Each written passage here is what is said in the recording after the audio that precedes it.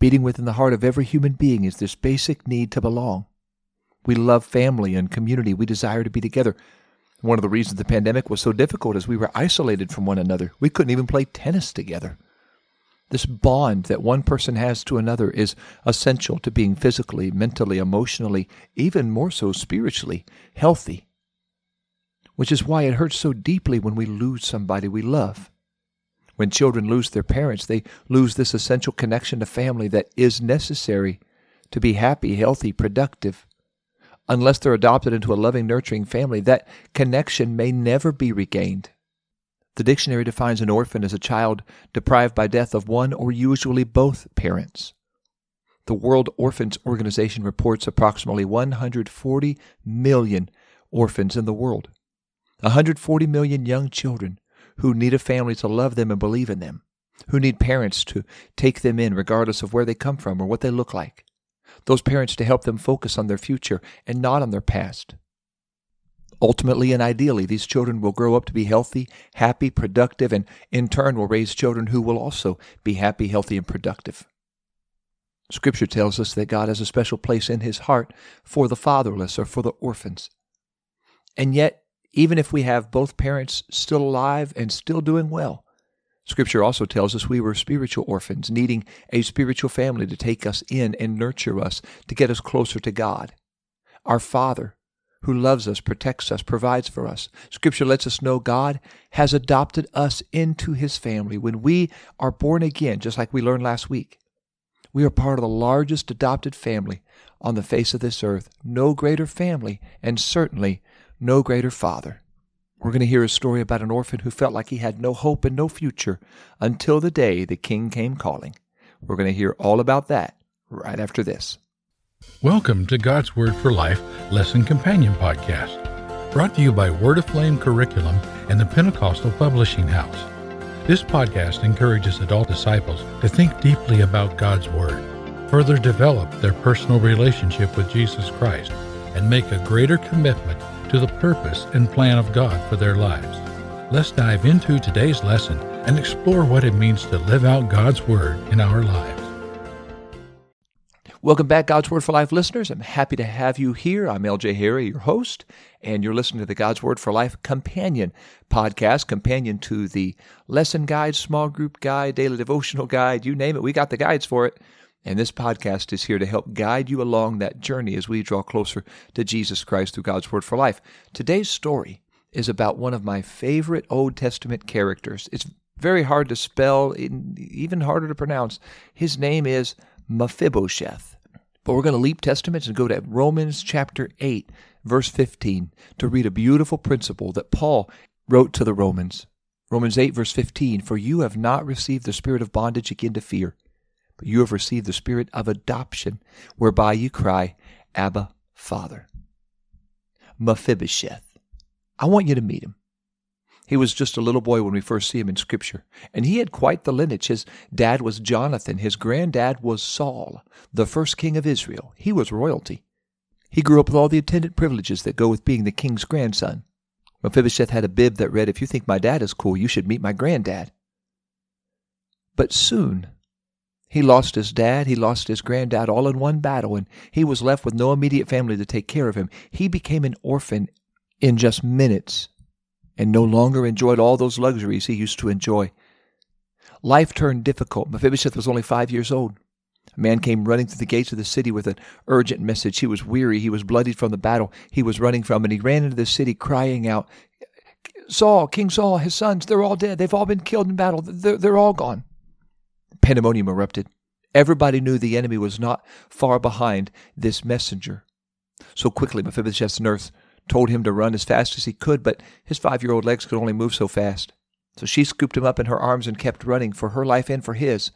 But in her haste to get him out of there, something caused her to fall.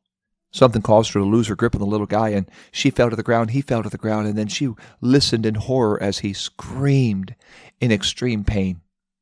She told him, "Come on, get up and run," but he couldn't get up. The fall had crippled him, paralyzed. On that tragic day, his life completely changed. She lifted him back into her arms, and she carried him off to a place called Lodabar, just a little small town a long way from the beautiful capital city of Jerusalem. And from there, Mephibosheth had to learn to live with a disability he did not choose. For years, Mephibosheth lived, removed from the rest of the world, until one day an unexpected knock came on the door. A messenger stood with orders from King David to bring Mephibosheth back to the palace because the newly crowned king wanted to see him. We read that story in 2 Samuel chapter 9. We can only imagine the thoughts that raced through Mephibosheth's mind. What does King David want with me? Why does he want to take me out? Doesn't he realize I'm not a threat to him? Why doesn't he just leave me alone? Isn't it enough that I can't even walk anymore? Why? Why now? Mephibosheth entered the palace and bowed humbly in the presence of King David. But he was surprised at King David's tone. Mephibosheth did not hear anger or animosity or hatred towards Saul's family.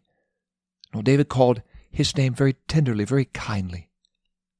Mephibosheth, a hint of compassion in David's voice. Let me ask you a question. Do you recall the feeling when you realized God, the Almighty God, the King of Kings, the Lord of Lords, the God of all glory and creation, loves you? Do you remember what that felt like? King David's next words overwhelmed Mephibosheth. 2 Samuel 9 verse 7 reads, "And David said unto him, Fear not, for I will surely show you kindness for Jonathan thy father's sake, and will restore you all the land of Saul your father, and you will eat at my table continually." I'm telling you, this is one of my favorite stories in the Old Testament. Mephibosheth could not believe what he was hearing. He lifted his head that was bowed in shame and fear. He looked up at David and he answered, "Who am I? What is your servant that you would look upon a dead dog such as I am?" Mephibosheth felt like he had nothing to offer. He couldn't imagine why David would show kindness, show grace, when he felt so undeserving of grace. But the king wasn't done. He turned to his servant Ziba, who had been Saul's servant, and he told him, "I've given unto your master's son all that pertained to Saul and to his house. Now you therefore and your sons and your servants, you'll till the land for him. You'll bring in the fruits, that your master's son may have food to eat. But Mephibosheth, your master's son, will eat bread always at my table." In one remarkable act of grace and compassion, David adopted Mephibosheth into his family. He restored his royalty, and now he would live once again with the attendant privileges of being one of the king's sons. We never really know people's stories just by looking at them, but we do know many people we meet are hurting, and many people we meet are suffering as spiritual orphans. May God give us a compassionate heart like David had, that causes us to seek out those who have been injured, who have been hurt, who have been bruised, who have been scarred by life. Each of us needs a desire to give people a seat at our table. Just like Mephibosheth was adopted by David in the Old Testament, there is this New Testament understanding of adoption. It goes beyond physical adoption and focuses on spiritual adoption. The Pauline epistles tells us all about spiritual adoption, and to show us just how much God loves all humanity. All human beings were born spiritually lame. No matter how healthy they were physically, none of us could climb to where Jesus is. According to the 51st Psalm, David understood, "Behold, I was shapen in iniquity, and sin did my mother conceive me." Here's another question. Do you realize you were born with a sinful nature? Within you, within me, is this inherent sinful nature. And if you don't believe that, just watch a 2-year-old. You don't have to teach them to say no, to be selfish, to steal, to lie. Just watch them. It's inherent within us. We are born as a sinner.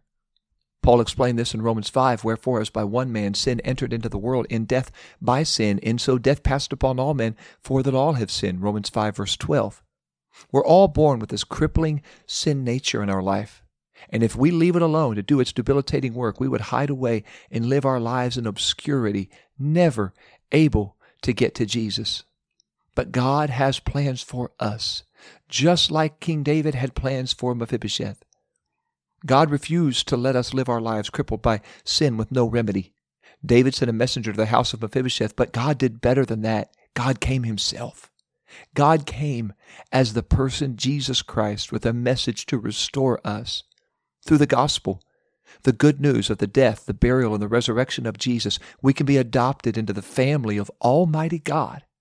As we identify with the gospel through repenting from our sins and being baptized by water in the name of Jesus Christ and receiving the gift of God's Holy Spirit with the initial biblical supernatural sign of speaking with other tongues, we become sealed in adoption to God. God planned this all the way from the beginning. Galatians 4 reads, "Even so, when we were children, we're in bondage under the elements of the world, but when the fullness of time was come, God sent forth His Son, made of a woman, made under the law, to redeem them that were under the law, that we might receive the adoption of sons." God planned to provide a way for us to be adopted into His family, into the body of Christ. Romans 8 verse 15 reads, "For you have not received the spirit of bondage again to fear, but you have received the spirit of adoption." There it is again, whereby we cry, "Abba, Father." And the Spirit itself bears witness with our spirit that we are the children of God. Everything changed when we were born again. Or if you've not been born again yet, everything will change when you are born again. We no longer live in fear of the consequence of our sins because we know we have a Savior who gave His life for us. And when we repent of those sins, He forgives us. When God's Spirit enters our lives, we receive the spirit of adoption. We're part of Jesus' royal family. Now we cry out to Him just like kids cry out to their dad. Through the gospel, the lost relationship between Creator and crowning creation is restored. Another question: how should we live differently once we realize God has adopted us into His family and He's our Father and we're His kids? When Scripture speaks about adoption, it's not just speaking about parents adopting a 2-year-old. It's referring to a father adopting a firstborn son. Titus summed up some of those adoption rights. "But after the kindness and love of God our Savior toward man appeared, not by works of righteousness which we have done, but according to His mercy He saved us, by the washing of regeneration and renewing of the Holy Ghost, which He shed on us abundantly through Jesus Christ our Savior, that being justified by His grace we should be made heirs according to the hope of eternal life." Titus 3 verses 4 through 7. God adopted us, saved us by the gospel that regenerates us, that forms us, that creates us brand new. Anybody who ever tells you what you once were, you'll always be, does not understand the gospel. They don't understand regeneration. God does not just upgrade us. He recreates us. He remakes us. If you were an addict, once you're born again, you're no longer an addict through the grace and the power of God. If you used to be an alcoholic, you don't have to say all the time, "I was an alcoholic, I am an alcoholic, will always be an alcoholic." God will regenerate you, remake you, recreate you into what He wants you to be. We are new creatures in Jesus Christ. We run from an old life of guilt and shame into the arms of God who gives us a place always at His table. We're not what we once were. We may not be what we want to be, but thank God we're not what we used to be. And Galatians 4 tells us that we're not even a servant now, we're a son. And if we're a son, then we're an heir. We're an heir of God through Christ. We are offered, promised, what the firstborn in the family is offered. God sees us as a son and daughter in His kingdom. That's a miracle. We're heirs of Almighty God through Jesus Christ. Here's a question. I really want you to think about this one. Can you honestly say you see yourself as God sees you, as His son or His daughter? The ultimate privilege of being His child is knowing one day we will be with Him for eternity. We will spend eternity with Him. Romans 8 teaches that God's Spirit bears witness with our spirit that we are the children of God. And if we are children, we are heirs. Heirs of God, joint heirs with Christ. If we suffer with Him, we will be glorified together. God's Spirit bears witness with our spirit. We belong to Him. We're His children. We're His heirs. Joint heirs with Christ, just like Jesus endured living in this world and one day was glorified for all eternity. We can get through this. We can get through the troubles and trials of our world, knowing one day we will be glorified with Jesus. I imagine when Mephibosheth first went to the palace, it must have been a little awkward. He's one of the king's kids, and he has clothes and furniture, new furniture. He has tuxedoed chefs to prepare him better meals than he could ever remember. He wanted for nothing. And just a few scant days earlier, he had been living in Lo-debar, scraping out a very meager, scant life. But the day dawned when Mephibosheth finally accepted what was happening to him. Grace was happening to him. He might have even figured out that this was not just David's grace. This was God's grace. Jeremiah 29, verse 11 reads it like this, "For I know the thoughts I think toward you, says the Lord, thoughts of peace, not evil, to give you an expected end." God has great plans. God has great desires for us. But if we refuse to live as His children, it'll never happen. So here's another question. Are you living in the full hope of the promises God has made you in His Word? This great experience, this supernatural experience of being born again of water and the Spirit is just the beginning of the blessings God has for us. Ephesians 1 verse 13 calls this the down payment toward what God is going to give us. If you've ever bought a car before and you give them $1,000 down, $2,000 down, and they say, "Thanks so much. You just have $32,000 left to go." The down payment lets them know that I'm good for it, and here's a little bit now. You'll get a whole lot later. Well, that's a little of like what the Spirit is like in our life. God says, here, this will keep you for a little while until we get there, and then there's a whole lot later. What an amazing, amazing grace our God gives us. Okay, let's wrap this up. A young couple was visiting a boarding house that provided shelter to children who were waiting for adoption.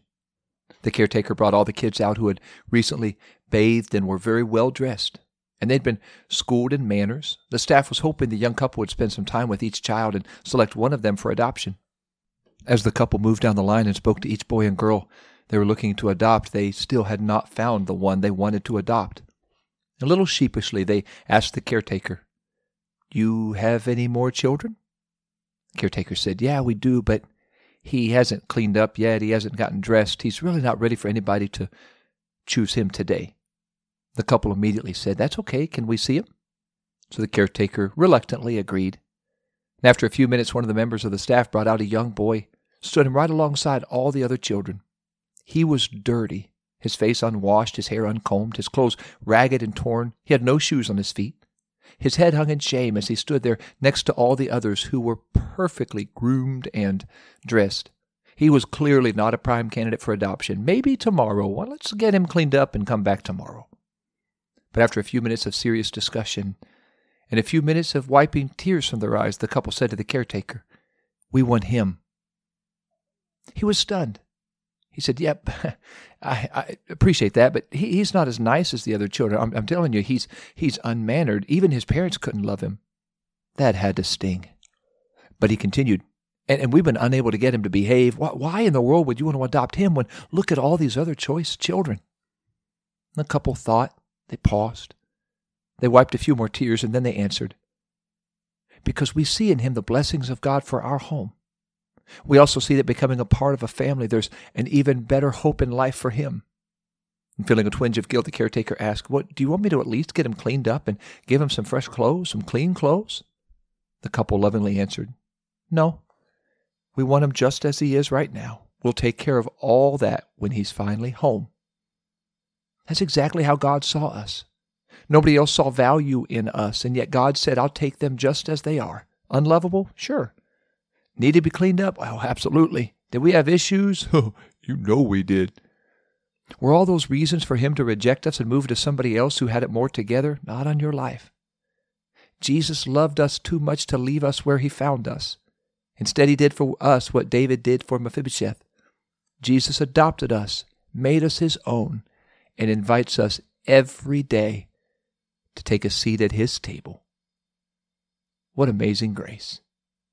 I'd like us to pray right now for the Lord to help us to be thankful he has adopted us, and then to help us care for others who still need to be spiritually adopted, to help us to have a heart of compassion for them just as God has had for us. Lord, thank you so much for this great story you tucked away in 2 Samuel chapter 9. Thank you for what you have taught us through it. Thank you for what you taught us through Paul concerning adoption. Thank you for all you have done. I love you, Lord. I praise you for the privilege to be adopted into your family. May we never take it for granted.